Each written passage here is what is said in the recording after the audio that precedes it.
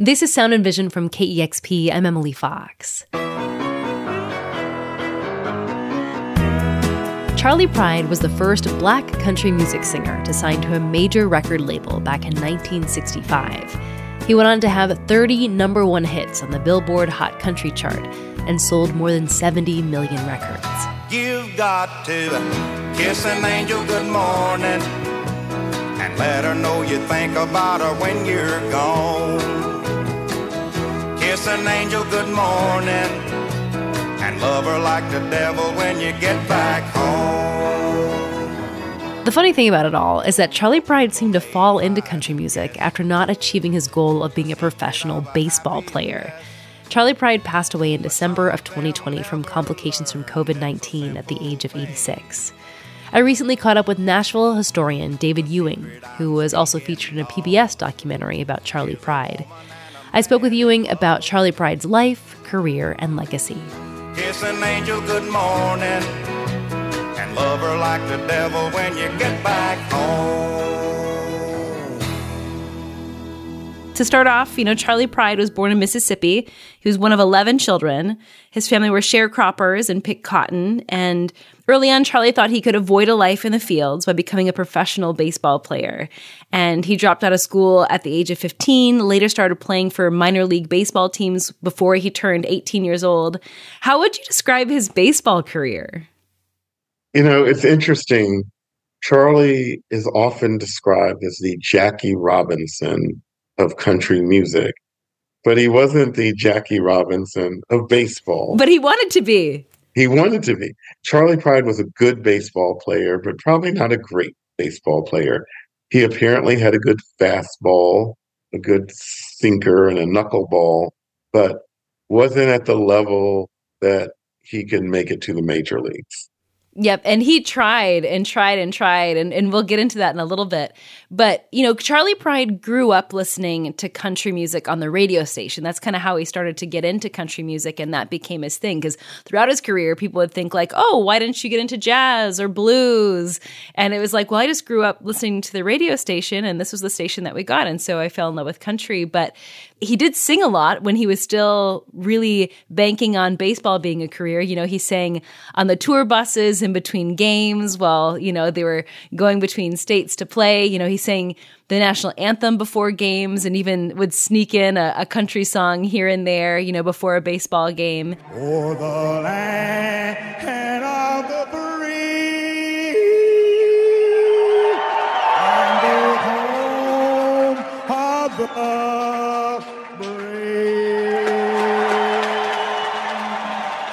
And he ended up living in Montana a while because of a baseball gig there. And that's when he really started to perform country music more, was when he was living in Montana. How would you describe his time in Montana and how Montana impacted his music career? So in the 50s, Charley Pride borrowed $400. He gave his wife $200 and took the other $2 to move to Montana to start this baseball career. And there was a minor league team in Montana, the Timberjacks of the Pioneer League, and they were affiliate of Cincinnati Reds. So he was willing to pick up life and go anywhere as long as he could pursue his dream of playing baseball and getting to the major league. So if it were in Montana, he would have moved there. If it was California, Florida, it didn't matter. So it just happened to be his first opportunity was in Montana. Charley wanted to play baseball so bad, but he, of course, needed to work. And so he actually plays baseball for this team, but then ends up working in a smelting plant in Montana. And when he eventually gets cut from the baseball team that he moved out there from, he moves to Helena, Montana, and to basically work at the smelting plant and take a job. He plays semi-pro ball, which is almost like a corporate league of, companies that play each other in this league. Hardly the route to go to the major leagues. And I think during that time, he probably realized this baseball thing wasn't going to happen, particularly getting cut. I think that hurt him probably more than anything in his life when he got released from this baseball team, because all of his hopes and dreams were based on moving to Montana, playing Major League Baseball. And if you worked for a minor league team, hopefully you'd get up there to the majors. He was working at a smelter. And then I understand when he was living in Helena, he was driving like 80 miles after a shift to go play at a bar. So he would be working a full day shift, drive 80 miles, go perform at a bar until 2 a.m., and then drive back home, sleep 2 hours, and start the day all over again. And so he was getting gigs, that were somewhere between, 40 miles away and 80 miles away, but making all those treks. And it was kind of in those bars that I think he started to make some connections. Yeah, Charley Pride's music career actually started in Montana. He would play these bars. The first time he played in a quartet in a group called the Nighthawks. And that was a place where the locals could hear him perform, and people did like him. They thought he had talent. When Charley Pride moved to Helena, he played at the Main Street Tavern, which was really their biggest, kind of more significant bar. He had to rent a guitar. He didn't even own a guitar. He probably cared more about his baseball equipment than his music equipment. And it was at this bar where his voice kind of, I think, developed, and he really felt that he had some talent there too. Now I've got heartaches by the numbers, a love that I can't win. But the day that I stop counting, that's the day my world will end. Take a little bit now. At one of Charley Pride's shows in Montana, he met some folks from, the country music industry from Nashville, and they stayed in touch. And, Charley was still getting antsy to grow his baseball career. So he ends up paying his own way to show up to a baseball tryout for a team in Florida, the tryout that he was not invited to. And that didn't go well. He was not given a tryout. Then on his way back home, on his way to Montana, he stops by Nashville and somehow managed to record a demo during that trip and got a manager, the same manager that he was with for the majority of his career. And then 2 years later, he ends up getting signed to RCA, which was the biggest record company in the world. And Charley Pride became the first Black country singer to sign to a major label. And this was all happening in the mid-1960s when sit-ins were happening. And I'm wondering, what do you make of Charley being able to get in the door in Nashville at the time in which he did? It was disappointing for Charley Pride not to basically get a proper tryout in Florida for a Major League Baseball team. And driving back home, stopping in Nashville and meeting some people in country music that were willing to take a chance on this unknown person. But what was interesting about that era, he did meet, Nashville's always been kind of a networking town, and you need the right people to promote you and give you songs and promote your career. But at the time, he recorded some demos, got a little bit of buzz on Music Row during a time where country music was really kind of on its back. You had rock and roll really taking over by storm. And then in the early 60s, it was Motown and it was the Beatles. And so this wasn't the best time to enter the country music industry. One of the people that really took a liking to Charley Pride and really deserves, I think, credit for him getting a record deal with RCA is Cowboy Jack Clement. Cowboy Jack Clement is a member of the Country Music Hall of Fame, and he got Charley Pride. He believed in Charley Pride, and he thought RCA should sign him. And the person that he knew best at RCA was his friend Chet Atkins. And Chet did not get Charley Pride at all and passed on Charley Pride. And Cowboy Jack just wouldn't let Chet not sign Charley Pride.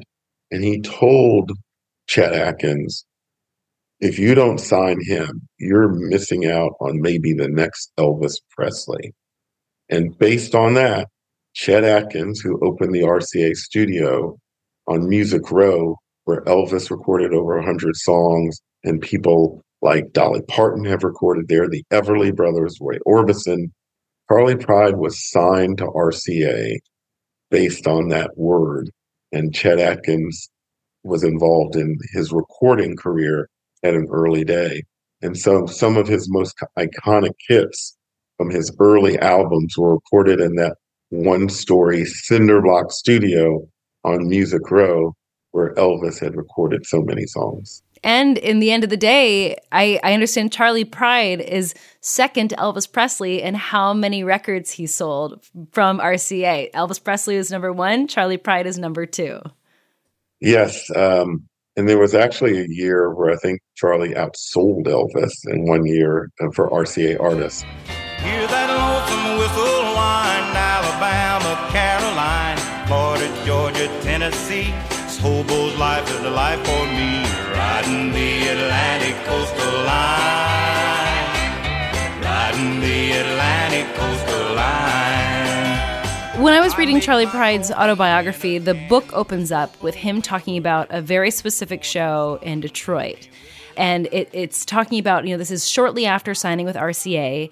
And he says in this first chapter that RCA's strategy was, quote, to slip me into the tent and downplay my racial identity until the fans in the industry became accustomed to my music to accept me, unquote. And, his music at the time was getting some airplay, but he was having a hard time getting shows because venues and promoters were afraid to take that risk. But he's talking about one of his first shows in Detroit where people had heard his music but never seen his face before. And at the show, he gets introduced. The crowd starts to applaud. He shows up on stage and the applause just kind of fades quickly. And as he says in the book, people are waiting for Charley Pride to show up when it's me on stage. And then Charley Pride says, quote, ladies and gentlemen, I realize this is a little unique, me coming out here on a country music show wearing this permanent tan. And that at that moment, the audience starts to laugh and you kind of feel the energy in the room start to relax. And he performs the show and people loved it. And that's how he described a lot of those early shows, is showing up on stage and people expecting a white man to be performing country music. But he says by the end of the show, he wins everyone over. And he keeps saying, if I can just perform on a stage, people will love me. It's just getting over that hump to allow me to get on that stage in the first place. And so I'm just curious, what do you think it was about Charley Pride and his music that allowed him to break into the industry the way that he did? That Detroit show was a unique performance for Charley because early on, his first albums didn't have his photo on it, so people just thought he was a white man singing. He had the country music voice sound, almost like a Hank Williams style, and that Southern twang. And so if you didn't know, you probably would have just thought, oh, that's just some new white artist singing country music. And the thing about Charley Pride was country music was a very white industry. There had only been one other African-American performer in country music, D. Ford Bailey, who debuts on the Grand Ole Opry in the 1920s and was one of the first Opry members, actually. And he played the harmonica, and he lasted for about 15 years in the Opry until they kind of summarily dismissed him in 1940.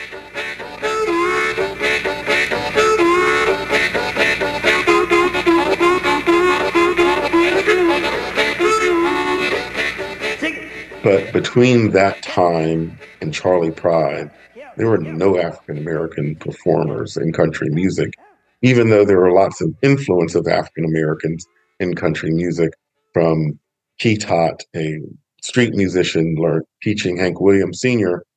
how to play guitar, to the banjo being an instrument that was brought over here from Africa by the enslaved population, and just a lot of other blues influences that came about. Everyone always talks about country music, but country music is just kind of a almost watered down version of the blues. That the blues was this kind of lyrically driven, forcefully sung, authentic music about life, hard struggles. And country music was that from the Appalachian standpoint. It was the hard struggles of people that lived in the rural areas and the mountains, as opposed to the cities like Chicago and Memphis. And so Charley, he loved country music, and he wanted to be as big as, obviously he's very ambitious. When he played baseball, he wanted to be Jackie Robinson. He wanted to be the best. He wanted to win all these awards and be recognized as top people. And that ambition carried over to his music career too. I thought I had seen pretty girls in my time, but that was before I met you.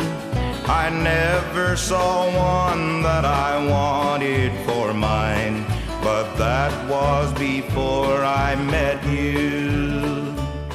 There's a chapter in Charley Pride's autobiography where he talks a little bit about his mental health and how in the late 60s and again in the early 80s, he had some episodes where he'd get hit with paranoia, insomnia, confusion, and dread. And he found out that it was a chemical imbalance and it was diagnosed as manic depression. And, you know, after a few years of denying medication for treatment, he ultimately did start taking medication and the issues resolved. But I just can't help but think about, you know, how some of these episodes were happening at pretty intense times in his life. The first one happening when he was touring in Europe. And, you know, I also think about his time in Helena, where, again, he was working a full day shift at a smelter plant, you know, driving 80 miles, performing until 2 a.m., driving back, getting 2 hours of sleep. I mean, he seemed like just a force, like just a machine, you know, and then not to mention the racial tension he faced again and again and would just shake off, you know, as he writes in his autobiography, you know, his philosophy was, you can accomplish more with tolerance than indignation. So, I mean, what are your thoughts on just how Charley Pride was able to work through these mental episodes and racism throughout his career? Growing up in the rural Delta area of Mississippi, you've experienced poverty, racism, classism, and all of that. And if Charley was going to escape that, he needed to kind of put all that aside and just be good at either playing baseball or singing music. And I think Jackie Robinson was a role model for everybody like that. Jackie Robinson experienced discrimination on and off the field and jeers and people not wanting him to perform. But he was an ambassador for the African American community because he thought that obviously Jackie Robinson was the greatest baseball player of his era, but he had to do more than being great. And when Branch Rickey signed Jackie Robinson, he asked him, I want someone with fight in them, but I want them to have the restraint not to fight. And I think that was Charley Pride. That Charley Pride had a lot of fight in them, but the restraint not to fight was because he wanted to be successful in this area that was previously all white, and that people did not want to hear a lot of politics coming from someone like Charley Pride, who was new to the industry. Yeah, it was interesting also learning, too, that he had a performance the evening that Dr. Martin Luther King was killed. And he went on stage, like some folks canceled their performances, but he went on stage and he said he didn't say anything about it. And I thought that was interesting. And gosh, what a debate must be going on in his head of what to do in that moment, too. And I'm sure Charley Pride, it was just kind of his style that he didn't want to cancel the show, but he wasn't going to make the evening about that. Those people came to hear a concert, and he was going to give them a concert. I just try to be exactly what you see. Today and every day, I'm just me. I mean, you were a Nashville historian. How remarkable would you say Charley Pride's career was? The story of Charley Pride is probably one of the greatest stories in country music. And there are so many good stories in country music, from Hank Williams to Johnny Cash to Dolly Parton to Loretta Lynn. There have been movies made about many of these folks, Patsy Cline. But Charley Pride is significant because there was no route to be a country music star for someone like Charley Pride. He was African American. There were no African Americans in country music at the time. And he basically sung the traditional way of country, not a blues version of country or R&B version of country. He sung country just as much as Roy Acuff or Johnny Cash, but he was African American. And when you think in 1966, the song Snakes Crawl at Night was his first hit, that that was just kind of a typical country song of the era that, Eddie Arnold could have sung that song. Roy Acuff could have sung that song. John Cash could have sung that song, but it was Charley Pride. Oh, the snakes crawl at night. That's what they say. When the sun goes down, then the snakes will play. And that kind of launched his career in Nashville. And the peak of his career, in my opinion, was in 1971. Charley Pride wins the biggest award in Nashville, the CMA Entertainer of the Year. There's no bigger award in Nashville. And they announce from the Ryman Auditorium Charley Pride's name. And he came up on that famous stage and accepted that award. The nominees are Merle Haggard, Loretta Lynn, Charley Pride, Conway Twitty, and, of course, Jerry Reed, the Entertainer of the Year. Yeah, he's due. Ladies and gentlemen, my buddy, Mr. Charley Pride. And during his acceptance speech, he talked about growing up as a sharecropper's son in Mississippi, picking cotton, and they would listen to WSM and the Grand Ole Opry, which then was broadcast from that very stage. And that is a full circle moment in Charley Pride's life and in country music, that someone who just not very long ago was still in those cotton fields in Mississippi is now accepting the biggest award in country music amongst your peers and amongst all the other people in that category that were nominated that year. Merle, Loretta, Conway, and Jerry. All of those people are in the Country Music Hall of Fame today with Charley Pride. Yeah. And now I think about today, Darius Rucker, of Hootie and the Blowfish, that then, is now doing country music today. 'Cause I got a roof over my head, the woman I love laying in my bed, and it's all right. I got. And then it was also announced this week that Beyonce has become the first Black woman to reach #1 on the country chart with her song Texas Hold'em. This ain't Texas, ain't no Hold'em. Lay our cards down, down, down, down. What kind of impact do you think Charley Pride made on country music? Charley Pride opened the doors for so many African-American artists today. Of course, Darius Rucker had a very successful pop career as lead of Hootie and the Blowfish and came to Nashville and was very humble, wrote songs with the right people, recorded, put in his dues, and now he is part of the kind of top performers in country music today.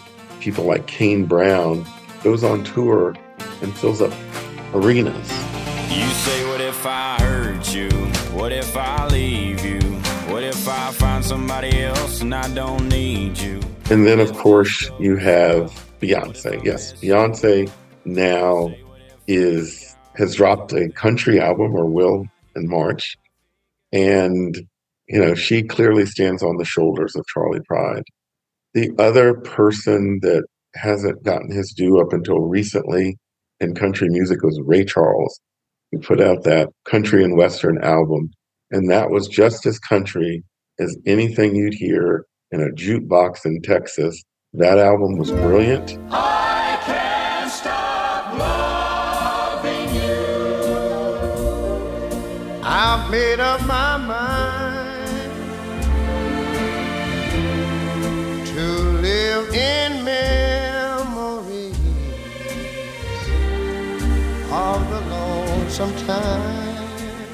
I went to the White House when Barack Obama was president, and they were having a night to honor Ray Charles and his influence. It is fitting that we pay tribute to one of our favorites and one of the most brilliant and influential musicians of our times, the late, great genius himself, Mr. Ray Charles. And the president talked about that album and that Ray Charles signified country music and the Opry. And all I could think of from the East Room of the White House when I was hearing all this from him was, why isn't he in the Country Music Hall of Fame? And 2 years ago, Ray Charles was also inducted into the Country Music Hall of Fame. Charley Pride was the first African American to get inducted in the Hall of Fame in 2001. DeFord Bailey was inducted after him, and then Ray Charles. I think Darius Rucker will be in one day, and Kane Brown will probably be in one day too. So all of Charley just, kind of opened things up for so many people. That was my conversation with Nashville historian David Ewing, talking about the life, career, and legacy of Charley Pride. Charley Pride was the first Black country singer to sign to a major record label back in 1965. Is anybody going to San Antonio or Phoenix, Arizona? Any place is all right as long as I can forget I've ever known her. That was Sound and Vision. Please take a moment to subscribe, rate, and review this podcast, and consider giving a one-time $20 donation to help support this show at kexp.org/sound. Thanks for listening.